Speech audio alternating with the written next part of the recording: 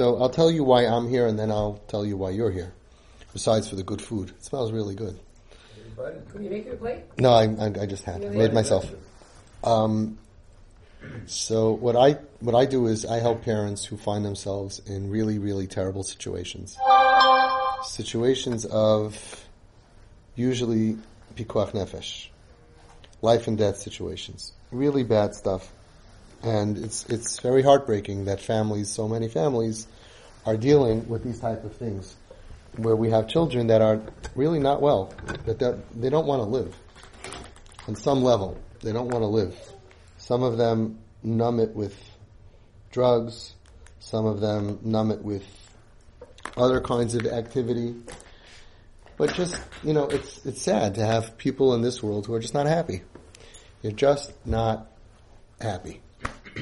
And that can come along with a lot of problems.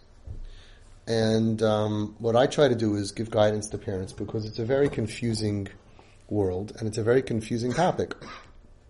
And a lot of people, when the kid would be physically ill, they would never say, well, if you're not going to be healthy and normal, then you can't live here. But you could have people suffering.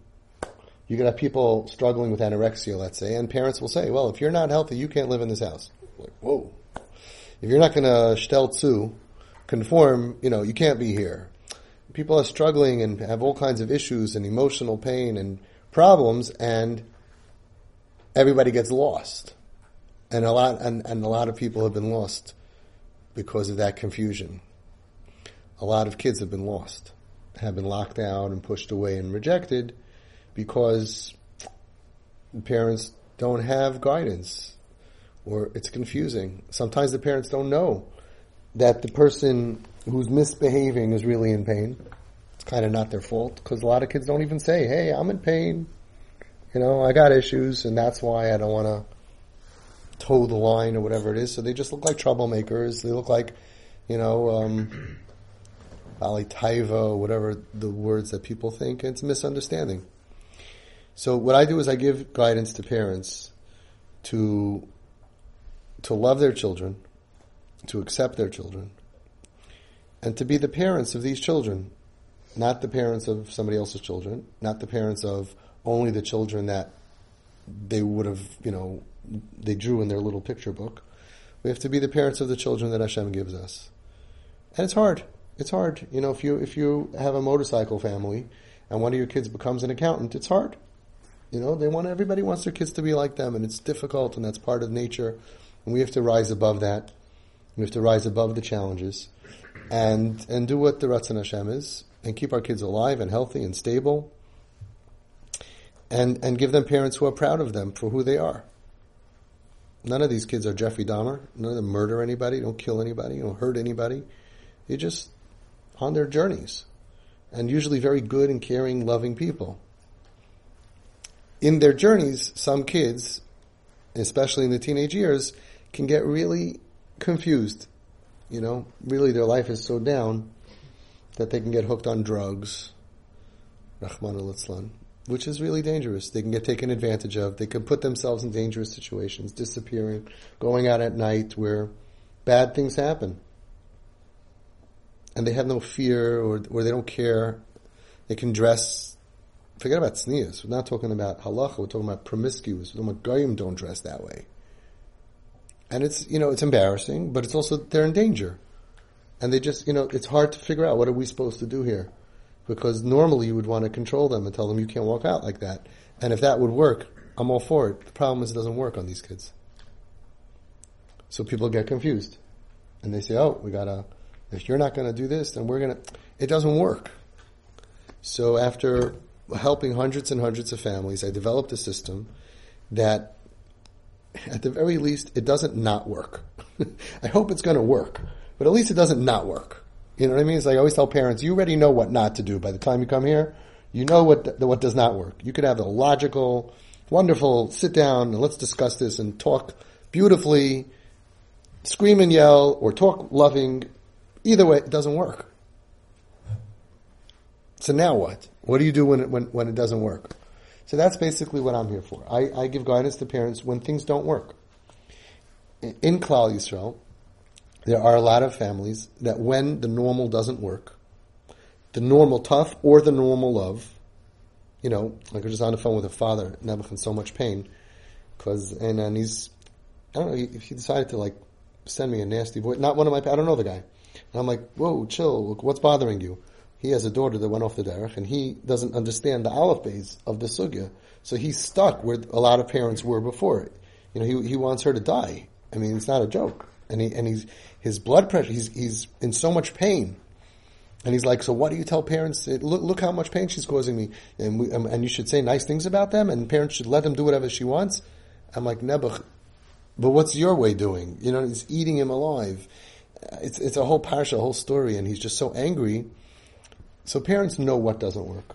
And so many parents are told, you lock the kid out of the house, you sit shiva. Not really, but basically, whatever happens, happens. You did the best you could. There are some parents that don't want to do that. There are some parents that are saying that we want to save our kid's life, and we want to beat the odds. We want to beat the odds, because last year, 2017, Klal Yisrael buried over 230 neshamas. Kids under 35 years old. Means you have parents burying kids. You guys are a little younger than me. And when I grew up, that didn't happen. Over 230 parents just like you, buried their children in the ground. It's like crazy, insane. Same because of OD? Overdose and suicide. About 50 suicides and 177 overdoses. I mean, it's a crazy world. It's a crazy world. So that's what we're up against. People really die. People really kill themselves. People feel rejected and do crazy things that are unhealthy, physically, emotionally, and spiritually for sure. So that's what I do. And the reason that you're here is because in my own journey of helping so many hundreds of parents that have come to me, I realized that it's very hard for the parents as it is, and it's even harder when they don't have proper support. So there are two messages that you're here for that I want to give you, and I'm sure you may be totally on board, but I do this so that way it should be clear. We're starting a treatment model. Twisted Parenting, my Mahalach, TP, it looks like, just give her whatever she wants. That's not the amkus. That's not the depth of what's happening. And it's a treatment method. And when we start this treatment method, I need you guys for two reasons. The first reason is, I need you to support these parents. There's no greater pain for parents than to be in this type of situation, and they need support. And a lot of parents complain to me that their support system around them, they don't necessarily mean bad, but they just ask, are you sure this is the right thing to do? Are you positive? And it's like when you're trying to lift 500 pounds and someone gives you a little poke, it just kills them. So if you have any questions, speak to somebody else, call me if you need to, but don't question them. Now, that doesn't mean if you have a better idea that you shouldn't tell them. If somebody chooses, they have a sick child and they have to choose between all the different hospitals and all the different treatment, and they decide we're going with Dr. Goldberg from NYU. So if you find out that there's another doctor in Columbia that has better success, of course, you have to go ahead and say, listen, we should check out Dr. Columbia guy and switch hospitals, for sure. But if you don't have a better guy, don't go and say, are you sure, Dr. Goldberg? No, it sounds very strange to me. Don't have that conversation. Say, you did your research, you're by a system, you're doing a treatment, and we support you. And it's crucial, because I have so many parents in so much pain, because other kids who are healthy, or healthier, right? Questions, and I don't understand, but why? But parents are kids that just grew up, they need support also. And if you give them a hug and say, I'm very proud of you, you chose the hardest mahalach in the world. My mahalach is the hardest, for sure, the hardest. And they did it because they did research, and they feel that this is going to have the greatest chance of hatzlacha. And they feel that this is the Ratzon Hashem. Everybody has a Rav involved. They have a Rav, so you don't have to worry about the Torah. The Rav is a very, very chashuv with Paisik, and he's any questions you have, you're going to ask the Das Torah, and they're going to pass him. So you don't have to worry about Hashem, the Torah, halacha, and you don't have to worry about what's happening here. Just support them. Hope that you're never in the situation. Hope that you never need to know. And that's it. Because a lot of people, because they know, to them it's a nice discussion to have, but you don't realize when you're talking to parents, it could hurt them. So be proud of them. They pick the hardest mahalach because I think we have the greatest success rate. I think so. And it's hard.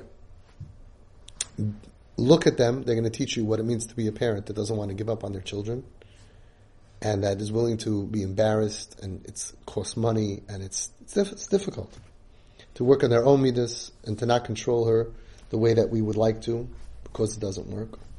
And to do a long-term kiruv project to be mekarafer to our hearts so she should stay alive, so she should be healthy and stable. That's the first reason that I want families to be here, to support them, to say, what can I do to help you? I'm so proud of you. Pitch in. The second thing is that when someone is drowning, we need everybody's help. So I used to work with just parents, and I realized, it's too much for the parents. We need help. But you're all family. You're all a part of this person's life. I can't call her and say, hey, you want to go out tonight? But you could. So here's what happens. Imagine if you're all on a boat in the middle of the ocean, having a great time, and then all of a sudden, a kid falls off the boat. So what do? Do you say, listen, we're having a great time. We're not going to disrupt the whole family? It's okay, we'll continue going. No. You stop the party, you turn the boat around, and everybody gets involved with saving the person. What happens if you have someone in the family that has physical illness? They're, God forbid, Rahman al-Islam, cancer, and they're in Sloan Kettering. So do you say, I'd love to visit her, but I live in Lakewood. I can't travel an hour and 15 minutes, an hour and a half. It's parking. I have a family. I'll see you when she comes to the next simcha. Unheard of. For a family member, unheard of. Part of life is Bikur Chaylim. So Reb Shmuel Kamenetsky told me, and it's really Pashut Pshat, but it's good to hear it from him. The same way, it's a lav in the Torah to ignore your relatives. Mibsarcha al tasalam is a separate lav. Right? I'm not going tonight to visit all the people sick in the hospital because I can't. But if it's a relative and I don't go, it's a lav. Mibsarcha al tasalam. You have to help the people in your family. Special chiyuv in the Torah. If they need money, you can't just give them the same dollar as a stranger. You have to help them. If you ignore them, it's a lav. If you ignore them, physical health, financial health, it's a lav in the Torah. Said Reb Shmuel, it's pashut. Any kind of pain, emotional pain, spiritual pain, people feel disconnected, you're not allowed to just go on with your life and say, Shalom Yeli, my life is good, I'm busy, I can't get a babysitter, I can't. You can't, you have a crisis. Hashem put somebody within your reach who's hurting. And you can brighten them up. You can brighten their day. You have a chiyuv min HaTorah to do it. The what to do and how to do it, that's a different story, but it's mipsach al tasalam. So, you have a relative now in a tremendous amount of pain. If you understand it, if you don't understand it, you'll understand it. If you get into it, you'll see this is a problem. We have a major, major problem here. I only deal with major problems. 90% of the calls that I get, I don't take. Because they're not bad enough. This is unfortunately, this is really sad. It's really sad. It's a Holocaust. We have families losing their kids. Families they go to sleep at night and they don't know, is this kid going to make it? To a chuppah. Forget about a chuppah. Is this kid going to make it? When is the phone going to ring and I'm going to find out that the kid was killed or died? You can't sleep like that. You can't breathe. This is mamish. It's horrible. Such nice people. And they raised such a nice family. I don't know all of you yet, but you seem like nice people. And to have to deal with this it's really, really hard. And now they're embracing a method of extreme embracing and support and acceptance and boosting and supplying and being there with no rejection whatsoever. Because they did their research and they feel that this is going to help. But you can all help. Because when you go to visit the patient, it's not like when they're in the hospital and they're relying on the doctor and your visit is just to make them smile. You're actually part of the medicine. You are the medicine.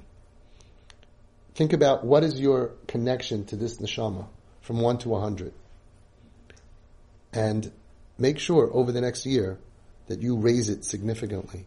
Connection, not love, not how much you care about her, not chas v'shalom if there's a levaya, you're going to come and cry.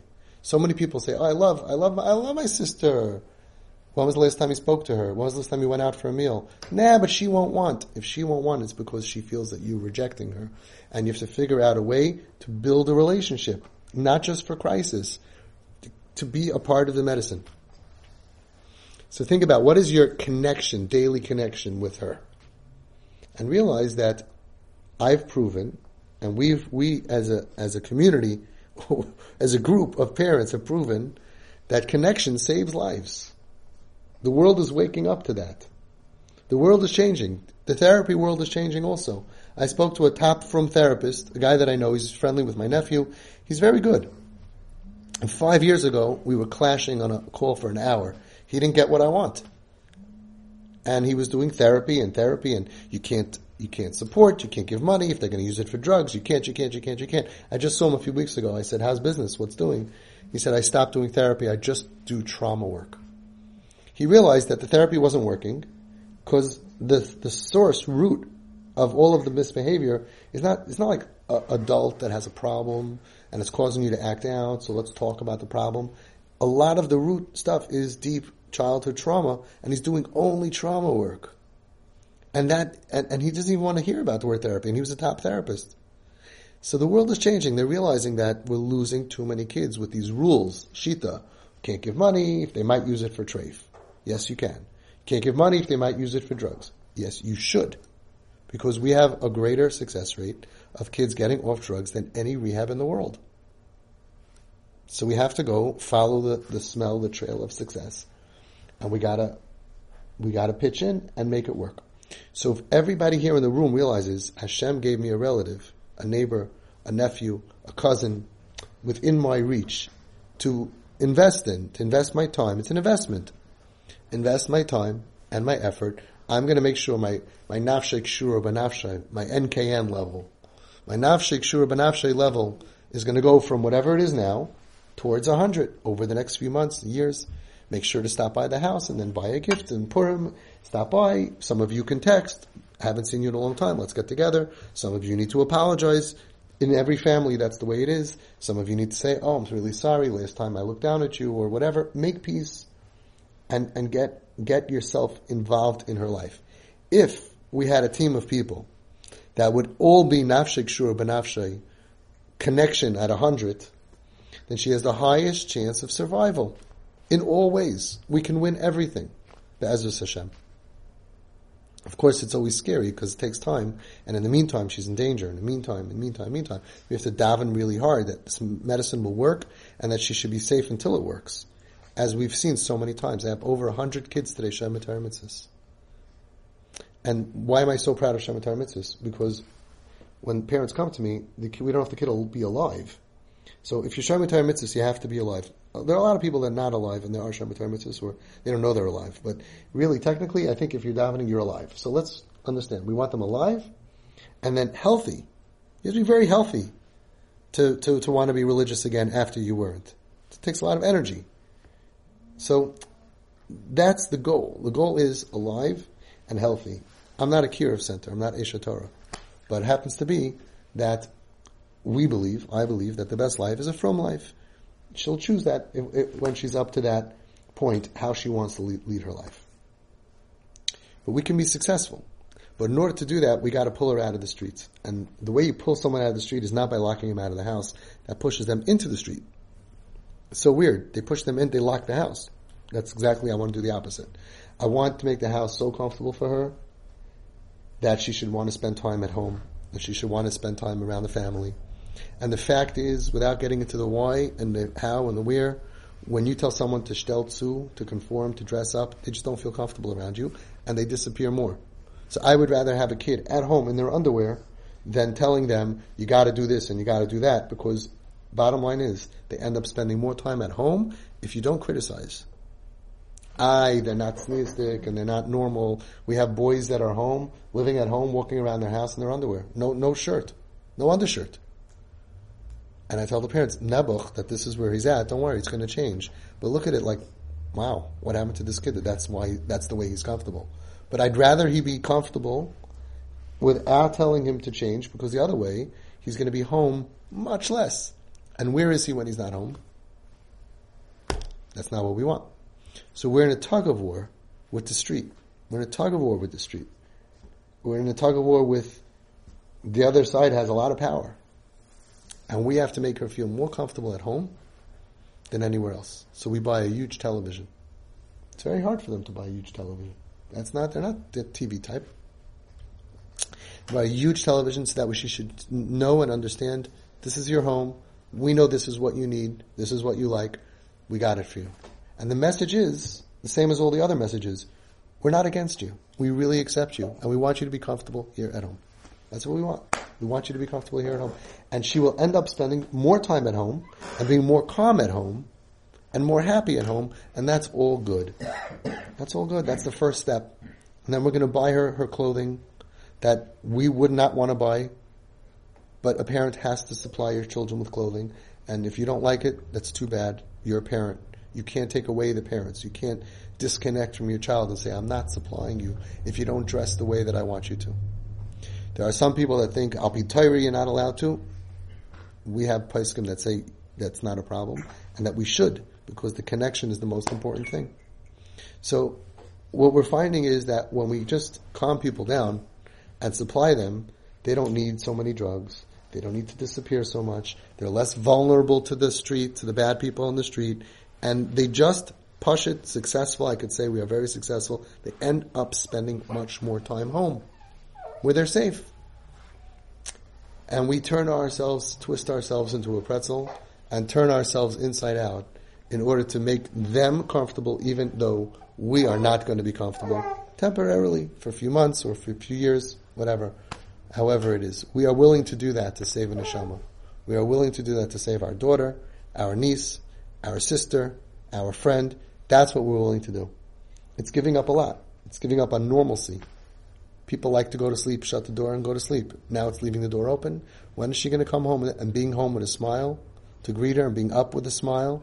It's missing minyan and missing davening and missing learning. It's investing to save this child because we can. Because there's a huge chance of being matzliach. In the same way we would never give up on somebody even if they're physically ill. We don't sign a DNR. Do not resuscitate. We never do that. Over here we have a huge chance of winning. So we have to do everything that we can. Everything that we can. And people are going to look at you funny when you walk around in the street with her, even if she's not sneistic, or even if she's smoking on Shabbos and you walk with your arm around her. People are going to look at you funny, but you know what? It's not 1986 anymore. Now they're going to look at you and going to say, wow, they're strong. Wow, that's amazing. People today have tremendous respect for the parents who don't write off their children. And we're following in the derech of Rav Steinman. He said very clear what to do. And Rav Gershon Edelstein, and a lot of Rabbanim. And we're trying our best to save kids, to save daughters. And that's how you can help. The two ways is to continuously support these people. Nebuch, poor parents. They didn't ask for this. To give them the support, to be mavater, not to be jealous, and just to give them chizuk, to do whatever they need to do. And realize that it's not just because they love this girl and they don't love you. They would do it for any of you. If you got sick, chas v'shalom, in any way, they would want to be there for you. And to support them and to get connected to this girl, and as much as she would let, spend time with her. And if she's not going to let, then make the connection. Write a letter, bring some flowers, buy some jewelry. There are ways of winning people over. Make it your life's mission to get connected to this girl. A chas v'shalom, not to say, I'm too busy with my life to care about those who are dying around me. Chas v'shalom. And in that schus, Mirz Hashem, we'll all be zeicha to all the brachas that are written in the Zohar HaKadosh and all the Svarim, all the brachas that happen to people who go out of their comfort zone to be mekar of people, to be good to people, to save people, all the brachas in the world. The biggest bracha is, it says in the Zohar Kodesh, that the people who do that will have Yiddish and Achas from their own children. I find it ironic that there are people who won't do this because they're worried about their children's chinuch. Why can't you rely on the Zohar Kodesh? It says that you're going to have bizoicha to see Yiddish and Achas from your children and your grandchildren. Haftacha in today's dar. By going out and running after the sinners and buying them by Agar Shlim, full price, with love, like Aaron Akayin. And that should be a motivational for us. It's an investment. How do you become rich? If you buy Google stock, IBM stock, you're not going to become rich. How high can it go up? If you buy a penny stock, right, and you spend $10,000 on penny stocks, and then it becomes worth $1, you made $50 million. We have to invest in the people when they're at their low point. If you're a part of it, if you're a 2% partner, and you're a 4% partner, and you're a 3% partner in her rehabilitation through connection and love and fun, then when she lives, you saved her every single day. She's alive because of you. And whatever she does in her future life, you get credit for it. So it's a way to become rich. That's why the tzaddikim always gave up for Nachayid. I'll tell you a quick story. Rabbi Aaron Kotler, about 80 years ago, in Lakewood, there was a boy smoking on Shabbos, and they said that we have to throw the boy out of yeshiva. So the guys in charge went to speak to Rabbi Aaron. He's smoking on Shabbos. What should we do? Rabbi Aaron said, next week is Yom Kippur, don't do anything. Make sure, bring him here for Ni'ilah. So can you imagine, what would you think? I would think, wow, we're going to bring this boy in for Ni'ilah. Rabbi Aaron is probably going to get up before Ni'ilah and give a fiery schmooze. He's going to rip the kid to shreds or inspire him. Maybe he'll call him up and he'll rip open the parachas and give him a Sefer Torah. I don't know, but he wanted him there Ni'ilah. It's going to be something amazing. Came to Yom Kippur before Ni'ilah, and the boy came. And the way I heard the story, it sounds like he was smelling from smoke and he was dressed not appropriate. And he sat somewhere in the back. When Ni'ilah started, Rabbi Aaron Kotler went to the Bal Tefillah and said, go without me, don't wait for me. He walked down from the front, wherever he sat, and he went to sit next to this bacher. He put his arm around him and he started schmoozing with him. How are you? How's life? What's doing? How's everything? Not one word of Musar. No teichacha. Nothing. Just schmoozing. He missed Ni'ilah. He sacrificed Ni'ilah on Yom Kippur. After Yom Kippur, the Askanim went over to him and they said, Yilamdeinu Rabbeinu. I mean, I don't understand.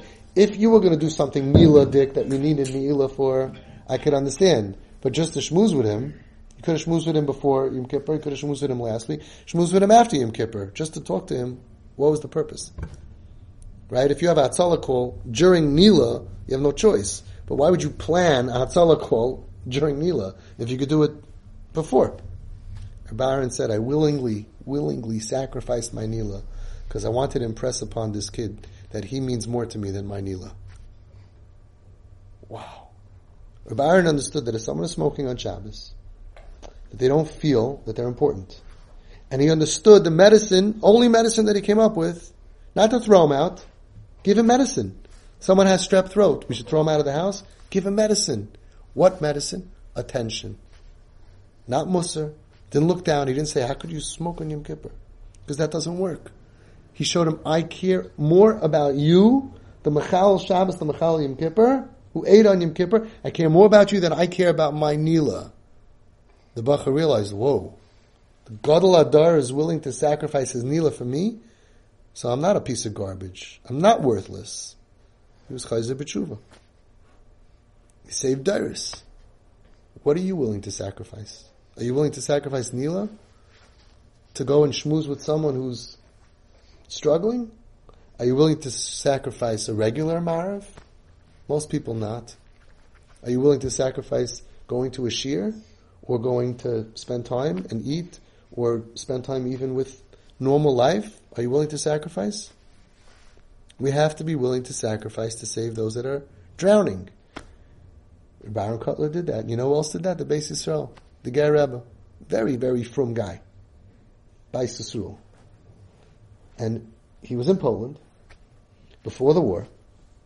And there was Zav Suck in Ger. They have like a 3-4 hour break. That's why I'm a Ger Chassid. You get to go home and go to sleep. And he was outside Benavsuk, and he found a Mechal Shabbos, Mechal Yom Kippur. And he spent the rest of the day schmoozing with him. He missed Mincha and Nila, B'tzibur, B'yechidus. He didn't daven. Mincha and Nila on Yom Kippur. Marav, I guess he could daven later. So he said, why do you have to daven? Why did you tell the guy, listen, I'd love to schmooze with you. Today's Yom Kippur. I'm a little busy. Let's make an appointment tomorrow. He said, no, this is an opportunity. This is more chashuv to Hashem. That's what the Zohar Kodesh says. Hey, Hashem gave me an upgrade. Instead of just doing the avodah of davening, Hashem gave me an upgrade to try to begin a relationship that maybe I'll make the guy from one day. It starts with friendship. I'm not giving that up on Yom Kippur. He looked at it as a schus, not a downgrade. I didn't give up. I got a chance to get more money. If you get paid $30 an hour and your boss says you want to do something for me, I'll pay you $100 an hour. It's not called giving up. It's an upgrade. Before he died, he was very sick, and he looked back and he said, this is one avera that I'll never regret. One avera, quote unquote, that I'll never regret doing. And then he added, even though I didn't accomplish anything. It would have been such a nice story, right? And because of that, Yom Kippur, his children became Ger Chasidim, and he has Dairisa from the Ger Rebbe said, I wasted my time. I lost the account. He was Makar of a lot of people, right? Didn't accomplish anything, and I still don't regret it. I would give up my Nila to save a life and have generations. Would I give up my Nila knowing, let's say, that not going to accomplish? He did. He didn't mind. He said, I'll never have charata on that. You got to do the right thing. And the right thing means putting people before you, even your ruchnias. It means giving up. Giving up. Yeah, I would like to go ahead and do this and this, but I have a relative who needs me. There's somebody who needs me to make them smile. Making these type of situations, girls, boys in this situation, making them smile saves lives. Making them smile millions of times and laugh and giggle and watch TV with them and take them out for fun and have fun and fun and fun and fun is the medicine that allows them to feel connected and loved, and then they are heroes. She will win. She'll be strong enough to fight those battles. But Be'ezus Hashem. And that's what we're all about. But it needs an army. When I had Home Sweet Home, that was a home I opened for boys who were homeless. And I had, nobody was paid. That's why I think we were Matzliach. I didn't get paid. I was funding the place. And I worked there full time. And all the volunteers, nobody was paid. I had 30 volunteers, plus Shabbos hosts. I had an army of people that I got interested in helping these kids. But every single night we had guys come and take them out for fun. The whole thing was fun. There was no therapy. There was no AA. And there was no kiruv. There was no learning. There was no shachas mincha marav. And you can look, when we closed up, I made myself pictures, albums. You can look at them. They walked in, lowlifes, drug addicts. They're all clean. The clean date for all of them, Adei Amazeh, is the day they moved into Home Sweet Home. How do you stop drugs without nothing, no nurse, no doctor, just me. They cleaned the day they moved in. Nobody ever went back to the street. And 90% of them left completely shemitah mitzvahs within 1 year. We realized, fun. Give them happiness and fun and laugh and don't look down at them because then they won't go out with you. And spend your time and invest and take your meiser money and give it to these wonderful people to go and save their daughter because it costs a lot of money and go on vacations and trips and don't worry and don't think about anything else. And Amir Hashem, in a year from now, I don't know if she'll be in Home Sweet Home. It worked much quicker. With TP, I see it takes many, many years. But you'll see, we'll be in a better place in a year from now. We'll celebrate the victories, Be'ezus Hashem. She'll be healthier, more, you'll see a different person. You'll see the spark in her eyes of wanting to live, like being happy with life. Because believe me, she would trade places with all of you. The kids like her, they don't want to be that way. They really want to be happy and healthy. And they want to have a future. Right now, she does not have a future. Right now, she's not thinking, I'll get married, and what kind of a guy or a girl or who knows what. Right now, there's no future. So let's do what we know works. It's wholesome, it's pure, it's kaddish, it's tahar. To first create the relationship if you don't have it, and then use that relationship to be in her life. She should be so busy. Maybe make a WhatsApp chat or pick her up and come up with an excuse. Oh, I happened to see you. Oh, let's go out to eat. I missed your birthday. Develop relationships of fun and trips and eat and spoil her. Could you use your Meiser money? Ask your Rav. I have no shaila in the world. What better use of Meiser money? Take her to an expensive restaurant. Take her out for fun. And Be'ezus Hashem, in a year from now, we're going to look back. We're going to say, wow, we have a totally different matzav on our hands. I hope. Okay, so that's why I'm here, and that's why you're here. So now, do you have any questions? Usually people have the same questions. Usually it's like, what's going to happen? All of a sudden, one day, she's going to realize tonight that everybody's calling her. Yeah. Hey, how's that going to happen? Everybody's like, going to knock on her room door tonight. Hi, 10 o'clock, 10:02, 10:04, 10:06. Right? So it happens naturally. There's no prescription for that, but I've had sometimes 30, 40 people sitting here, and it just over the next 2 or 3 weeks, it just happens. I can't explain how. Don't all text her right now. But it'll happen. You'll tell her, you drop by the house, saying, oh, can you do me a favor? We need you to babysit, and she'll babysit. Then you'll come the next day and say, you know what?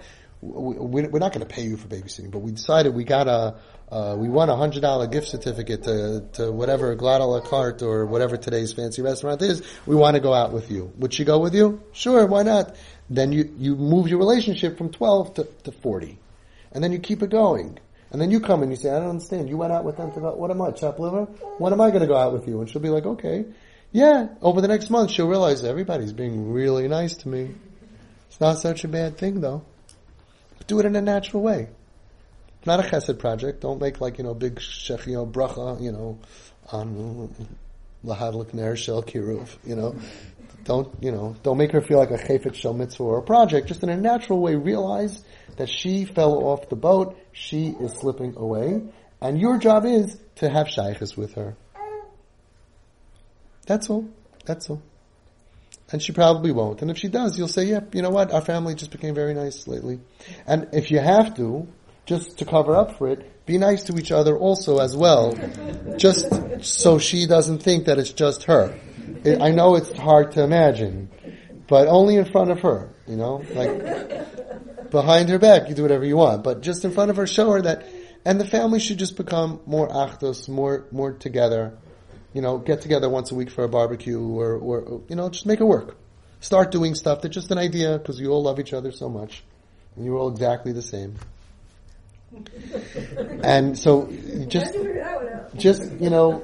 bond and enjoy each other's company, and then she'll feel more comfortable. If every Sunday is 6 o'clock is barbecue night and every Thursday is pizza night, so people popping by, I want her to have family and fun and only laughter. No criticism and no advice. Don't give her advice. I know it's hard. Should I this? Should I that? Bacon trust. Brothers can do a little bit, but not in a critical way because she's going to just shut you out.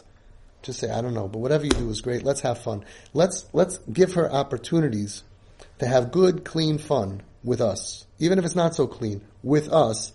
That's, I always tell my volunteers, the way they act, like we will go out with the guys, and they're cursing and they're whistling to women on the street. They're totally inappropriate. I said, that's the lowest behavior with us is the best behavior when they're with their friends.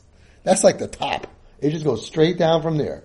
So I'd rather that they're inappropriate with us, and when they were inappropriate with us after a couple of months, they just started acting appropriate. They stopped cursing, they stopped, at least at the Shabbos table, just things started, all of a sudden they started wanting to be like us. 6 months later, they were just like, okay, Home Sweet Home was a microwave of love and fun, so it just happened really quick. But still, over time, we're doing battle with the devil over here. The street wants her, and we want her.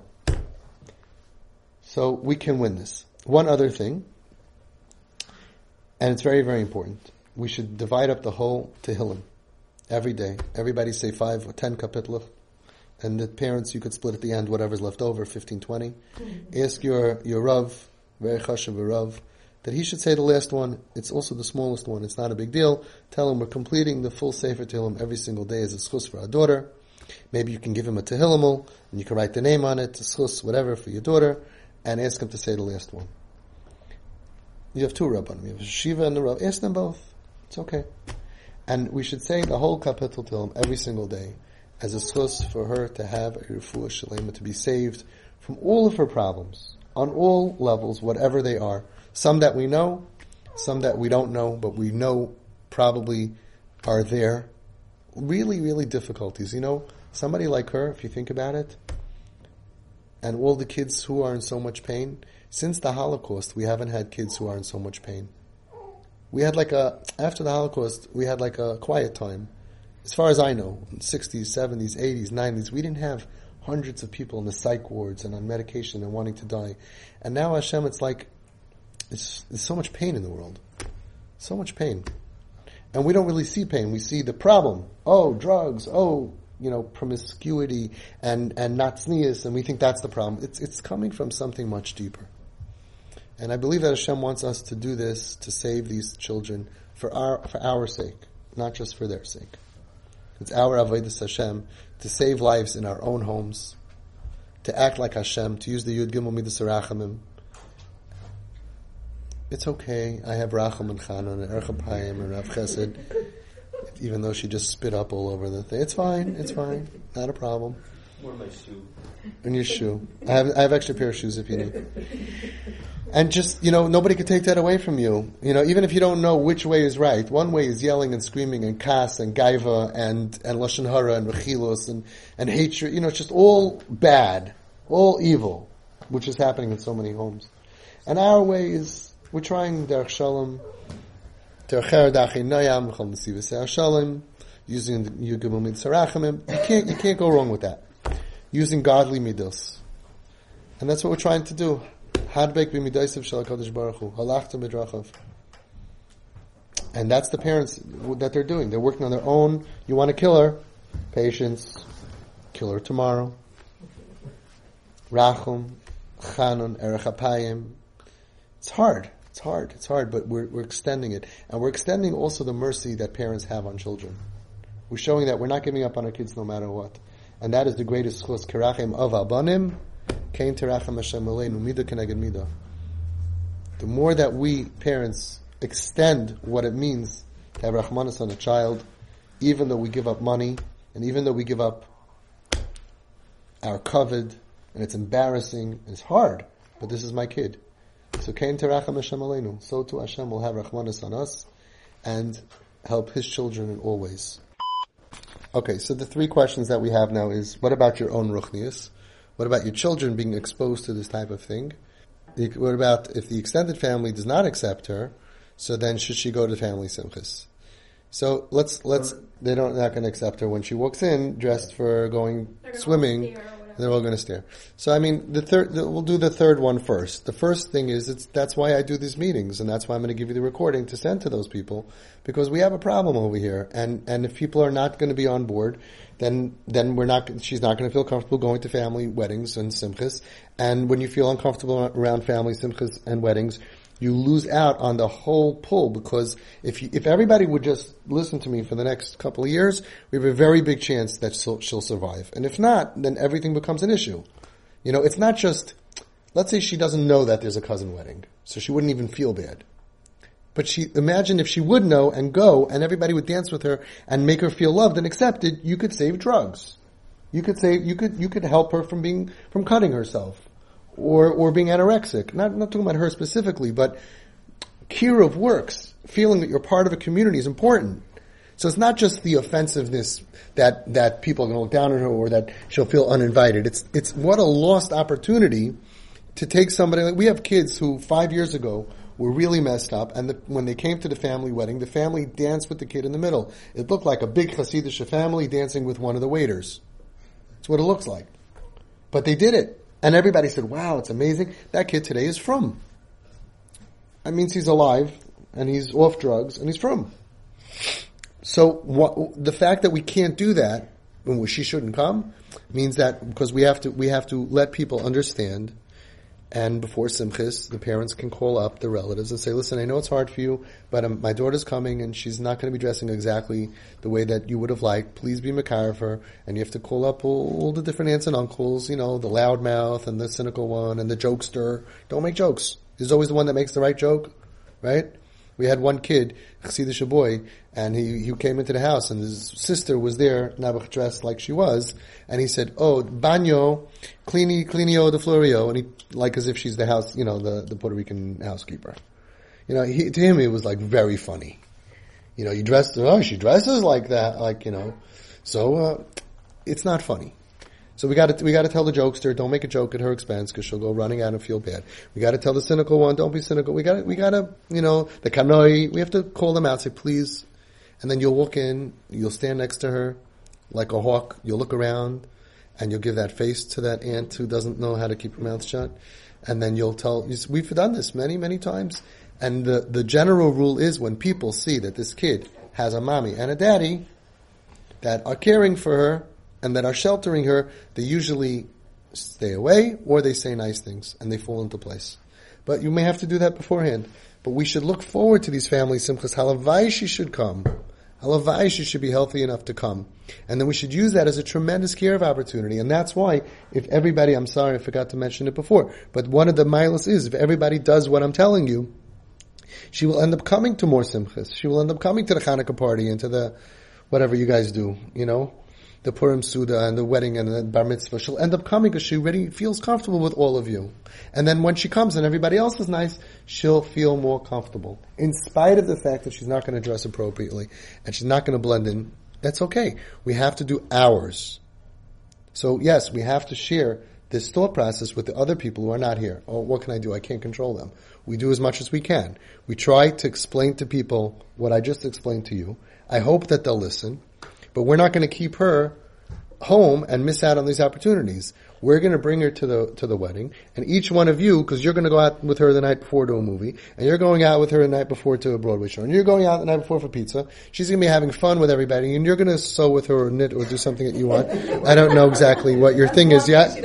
Okay, whatever it is, you'll bake with her. Okay, so when she comes into the chasana, you're all going to be like, instead of looking at somebody who was supposed to be you was written off for dead, you're going to go over and say, "Hey, Chani," or whatever her name is. Right, Chani, we're so happy to see you. And you'll have stuff going on with her already because you're in her life. That's what the Nafshik Shur B'Nafshi helps.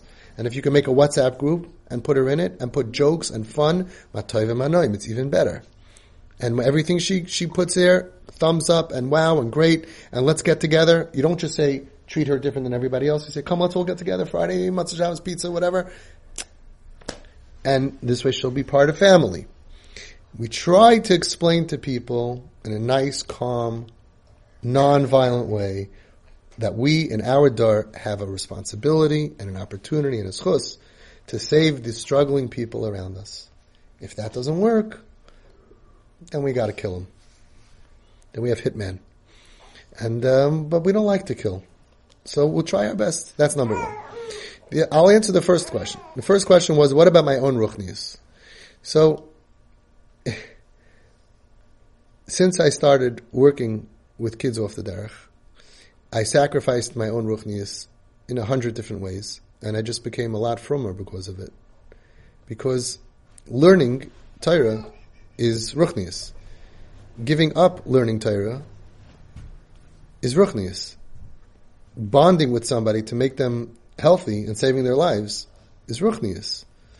So I heard at my Shabbos table, for me and for my kids, were raised with the F word at the Shabbos table. Because every time we got a new kid into Home Sweet Home, who wasn't, what do they call it when a dog comes in and they're not, a house, there's a word? You're not, house trained? No, there's a better word, right? So, domesticated. Thank you. Yosef? Yes, thank you. So, the new kid would come in off the street and it would be like, oh, F, whatever, and I had my kids over there, cute little kids from kids, and I told them, we don't talk like that. And they understood it very clear. We will go outside, we hear Goyim talk, we don't talk like that. They had no cheshik to want to say the F word. They were very happy to not say the F word, and to know that there are words that we don't say. There are a lot of words we don't say. There's bathroom, right? Bathroom talk we don't say at the dining room table. And if someone would say a bathroom word at the dining room table, so all my kids are going to start saying bathroom words at the dining room table? No. I'll say, maybe one day he's going to learn. And all ages understood that and respected that and became very, very frum because of it. And also knowing that we're willing to sacrifice to save people. If there's a child in NYU hospital or in Sloan Kettering, Rahman al-Islam, and everybody would, of course, go visit that child. And imagine you have a very, very frum bacher sitting and learning in yeshiva. Mamish, the real deal, 16 hours learning. Never, when he goes in the street, he's feeling himself around. No, that's not good. Somebody leads him by a collar so that he doesn't have to open it. A very frum boy or a chassidish boy, right? So, he has a sister in Manhattan. He doesn't visit her?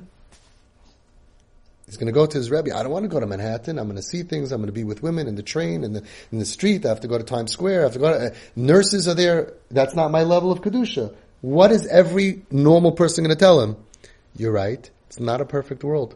You now have to go visit your sister, and you have to sleep overnights there, and you have to pitch in. Your Ruchnius doesn't make you not a part of the family. Your parents have to get sleep. You have to pull your weight as a brother. I've never heard anybody say different. Will he have a Yerida? Will he have a Yerida in Ruchnius? 100%. Just walking in Manhattan, you see the billboards. There are women without clothing on. He doesn't have that in Baba Metzia. Of course he's going to have a Yerida in Ruchnius. So therefore what? So you don't do what's right? Of course you do what's right and you have a Yerida in Ruchnius. And he needs, of course, every person has to ask their own Rav and their own Manhig and their own Mashpia and their own Rabbi, what and where and when. I'm not going to tell you what to do, but it's not a concept of, I can't do this because it's like I'm too holy. No, you got to get dirty. How and what? I'm not answering you. You'll ask your Rav, how and what, for you and for what. If you go to movies, then go do a mitzvah. Take her to a movie. If you don't go to a movie, should you take her to a movie? Ask your Das Torah. But if you do everything else, if you're going to do other things with her that's fun, then you don't need to go necessarily to a movie. But if you're really super firm, you're going to say, well, I don't go outside, I don't go inside, I'm willing to learn Navi with her. You're not going to do anything. Okay, so you're going to have to at some point realize that you don't sacrifice your Ruchnius by going out of your comfort zone to be a Makar of people. But I can't give you a general heter because you're going to do something crazy and it's going to be my fault. Oh, Avi said you can go to Las Vegas for a month and whatever because it's Kiruv. People are nuts. Where do you want to go? You're in on Vegas, right? Bob, you want to go for a month? Vegas. Here we go. Okay. So bottom line is that it's a shaila, and there are answers to shailas. I once had a father that was here. We had the Belzer Rebbe's right hand man, is the Shvilei Pinchas, Pinchas Friedman, who's a very chashuv a person. A very big, massive Talmud Chacham, and he's the right-hand man he's a Rosh Koilum of Belz. He learned 6 hours a day with the Belzer Rebbe. He's a very brilliant Talmud Chacham. He's a Chashuv person. And most people know the Shvilei Pinchas. It's a Alatayra. He's good. And there was a father that said, so, if I take my kid to a movie, so then my Ruchnius is going to go down. So he said, yeah. So the father said, so I shouldn't do it. He said, no, you should. But my Ruchnius is going to go down. Yeah. So I shouldn't go. No, you should go. He goes, well, what do you mean?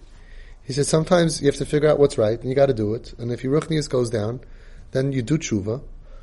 Either you be Aymed bin Asayin, or you do tshuva. You have to take, for that particular kid, the kid was highly suicidal. Said, if your kid will go with you, bond with him, go to a movie with him. That's what his Das Torah said to do. And your ruchnius, we don't live in a perfect world. I can't go to work because it hurts my ruchnius. I can't. So yeah, it would be very nice if you could sit in your Dalet Amos, but you have to go to the doctor, you have to take your kid to a doctor, you have to take your neighbor you have to exist in the world, and this is part of existing in the world. How much and how weit and how often, you have to go to your mashpia or madrich, mashkiach, whatever it's called. Could be that your Das Torah is going to tell you that for every hour you spend with her, you have to say an hour of Tehillim to count. Maybe. I'm not against that.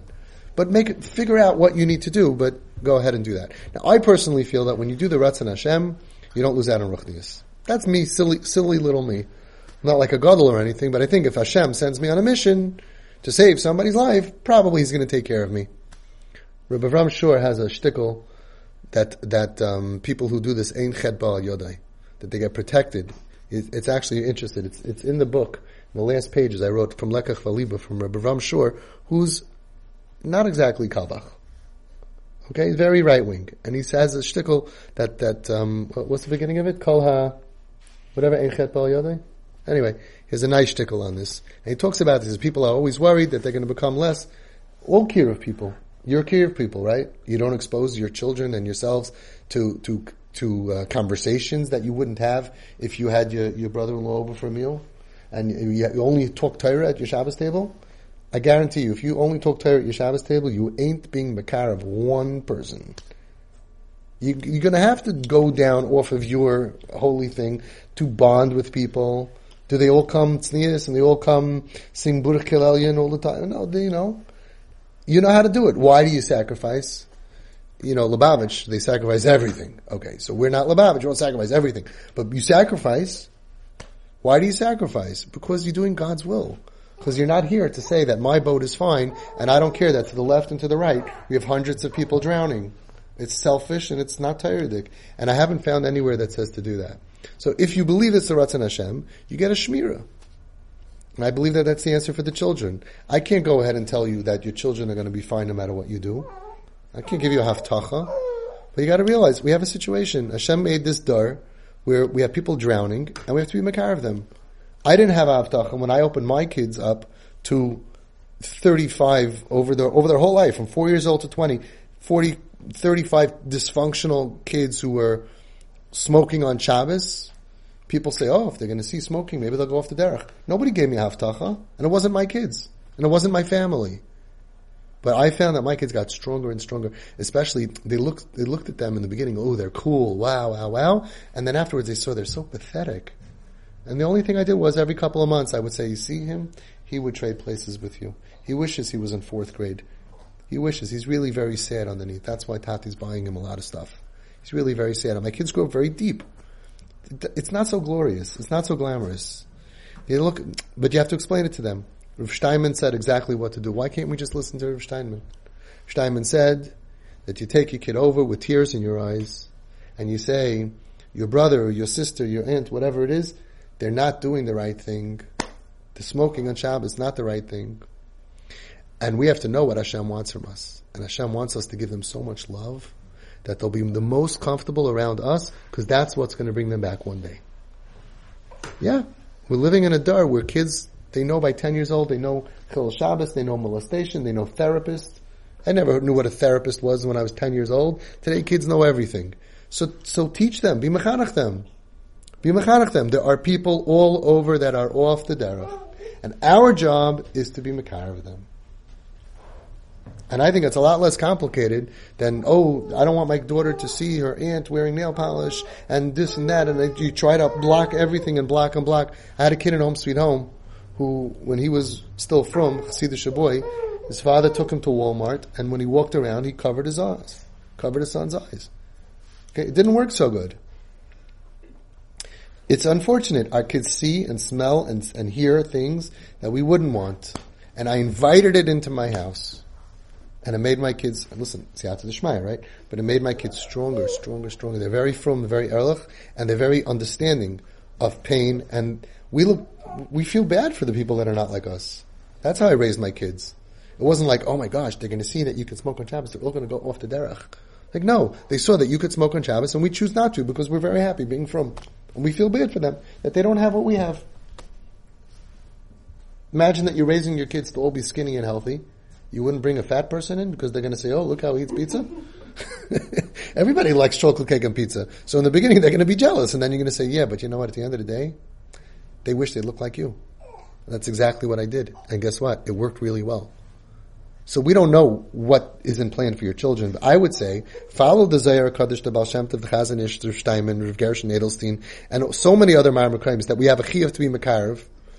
Probably, you're only going to increase the odds that your kids are going to be okay. Because nobody knows anyway what's going to be with the next generation, with which kids. We have the nicest families, sheltered families, kids are popping off the derech anyway. So why not go ahead and at least be able to say, Hashem, I'm trying to help, and it should be a schus for our children to protect them. Nobody knows what's going to be. So let's do what we know is right, with Mesiras Nefesh, and hope and pray that we're protected. But there is no guarantee. There's no guarantee this way, there's no guarantee the other way. Who was the Tana that he used to dig wells and his daughter died in a well? right? And then they said, Zutayv, whatever, and they did Tchias HaMesim because his daughter shouldn't die the way that he did it. We don't always have this as galus, revelation. Sometimes we have people in Kiruv and they lose their kids. Yeah? So, you think if they didn't do Kiruv, then they wouldn't have lost their kids, and Hashem is rewarding them for all their efforts by taking away their kid from them? Hard to believe. I'd much rather believe that this kid was meant to be whatever it was meant to be. They have the schusim for trying, and we don't ask questions on Hashem why it didn't work. So yes, we have to somewhat expose our kids, but we have to be careful about it.